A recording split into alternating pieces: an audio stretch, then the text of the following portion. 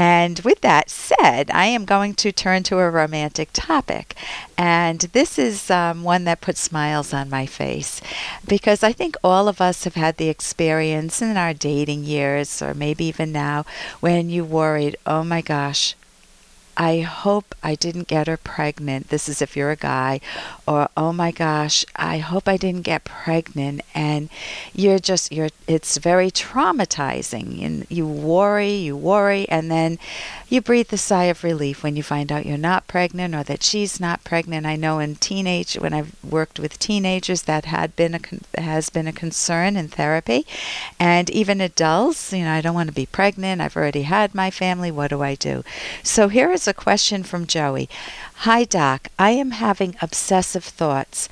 I had some mild sexual contact, but no actual sex, with a neighborhood female friend about a year and a half ago. She was slightly obese, and she had some belly fat, so you know where this is going. When I saw her 5 months later, she had a big belly. I was so worried that she was pregnant, so you can imagine this poor guy. He's just looking, he's saying, I didn't even have sex with her, but we did fool around a bit, and oh my gosh, what if? And that thought is traumatizing him. So let me continue with his question. Now, more than a year has passed and she has not had a baby, but I keep worrying that maybe I got her pregnant.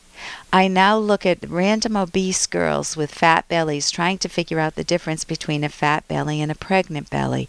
I recognize that there's no need to do this. I should just forget that incident, right? Joey.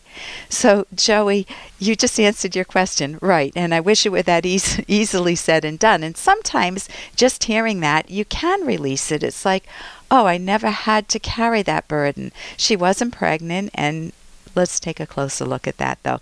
So, it's perfectly understandable that you're worried about, oh my gosh, is she pregnant?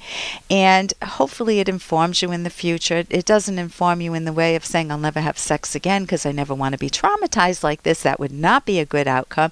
It's that I want to choose carefully, and I want to take precautions, and I want to be very thoughtful in romance, or in when to cross the line and with whom, and is it in a romantic relationship that I'd enjoy? And so you want to do a lot of good thinking before you cross that line, and your experience will hopefully give you that gift.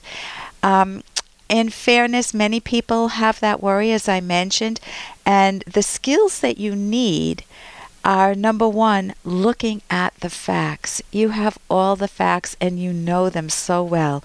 Number one, you didn't have intercourse with her. Number two, she's overweight. And when people are overweight, sometimes they go up a little more, and sometimes they lose a few pounds, and they might gain a few pounds. And that is different from being pregnant. And I can see how it traumatized you, but you want to be able to not torture yourself every time you see someone who's a little obese and trying to think, oh my God, could they be pregnant too? And how do you tell? The third thing is, it's already been a year and a half and she didn't have a child, so you can put your head on your pillow tonight and get a good night's sleep if you'll allow yourself to do that.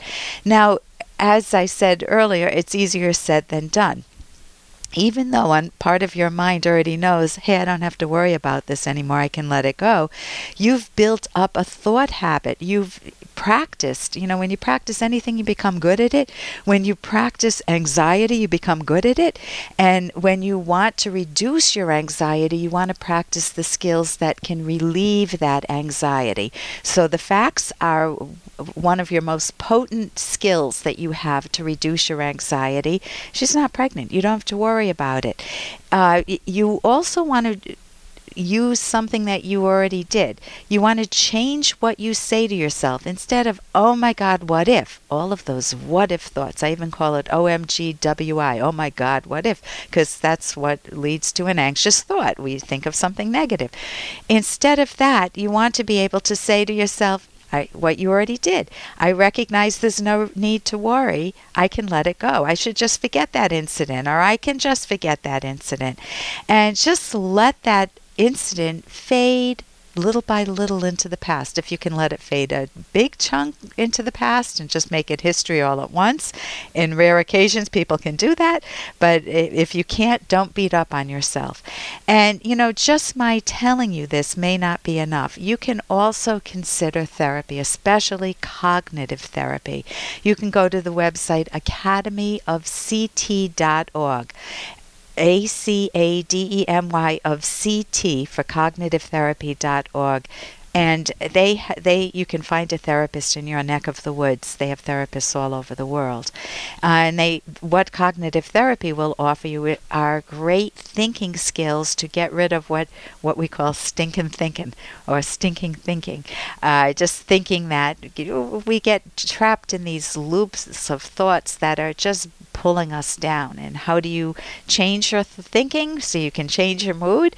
Well, David Burns has a very good book too, When Panic Attacks. That's a good resource. And there's a phenomenal resource, Mind Over Mood, by Christine Podetsky and Dennis Greenberger. Those are on my website, drkenner.com, drkenner.com. And I would love to help you rescue your sexual life. I alluded to it, but I wrote a book with Dr. Ed Locke, The Selfish Path to Romance, How to Love with Passion and Reason. And that does not mean the mean, rotten way to romance. It means taking care of yourself, the self-nurturing, self-esteem, self-respecting way to romance. And that means for both partners, for you and your partner. And that you can see on Amazon.com. Again, The Selfish Path to Romance. And I'm Dr. Ellen Kenner. My show is The Rational Basis of Happiness. And I'll give you my number one more time in case you want to call me. Toll free, 1-877-Dr. Toll free, 1-877-DRKENNER. And I look forward to talking with you.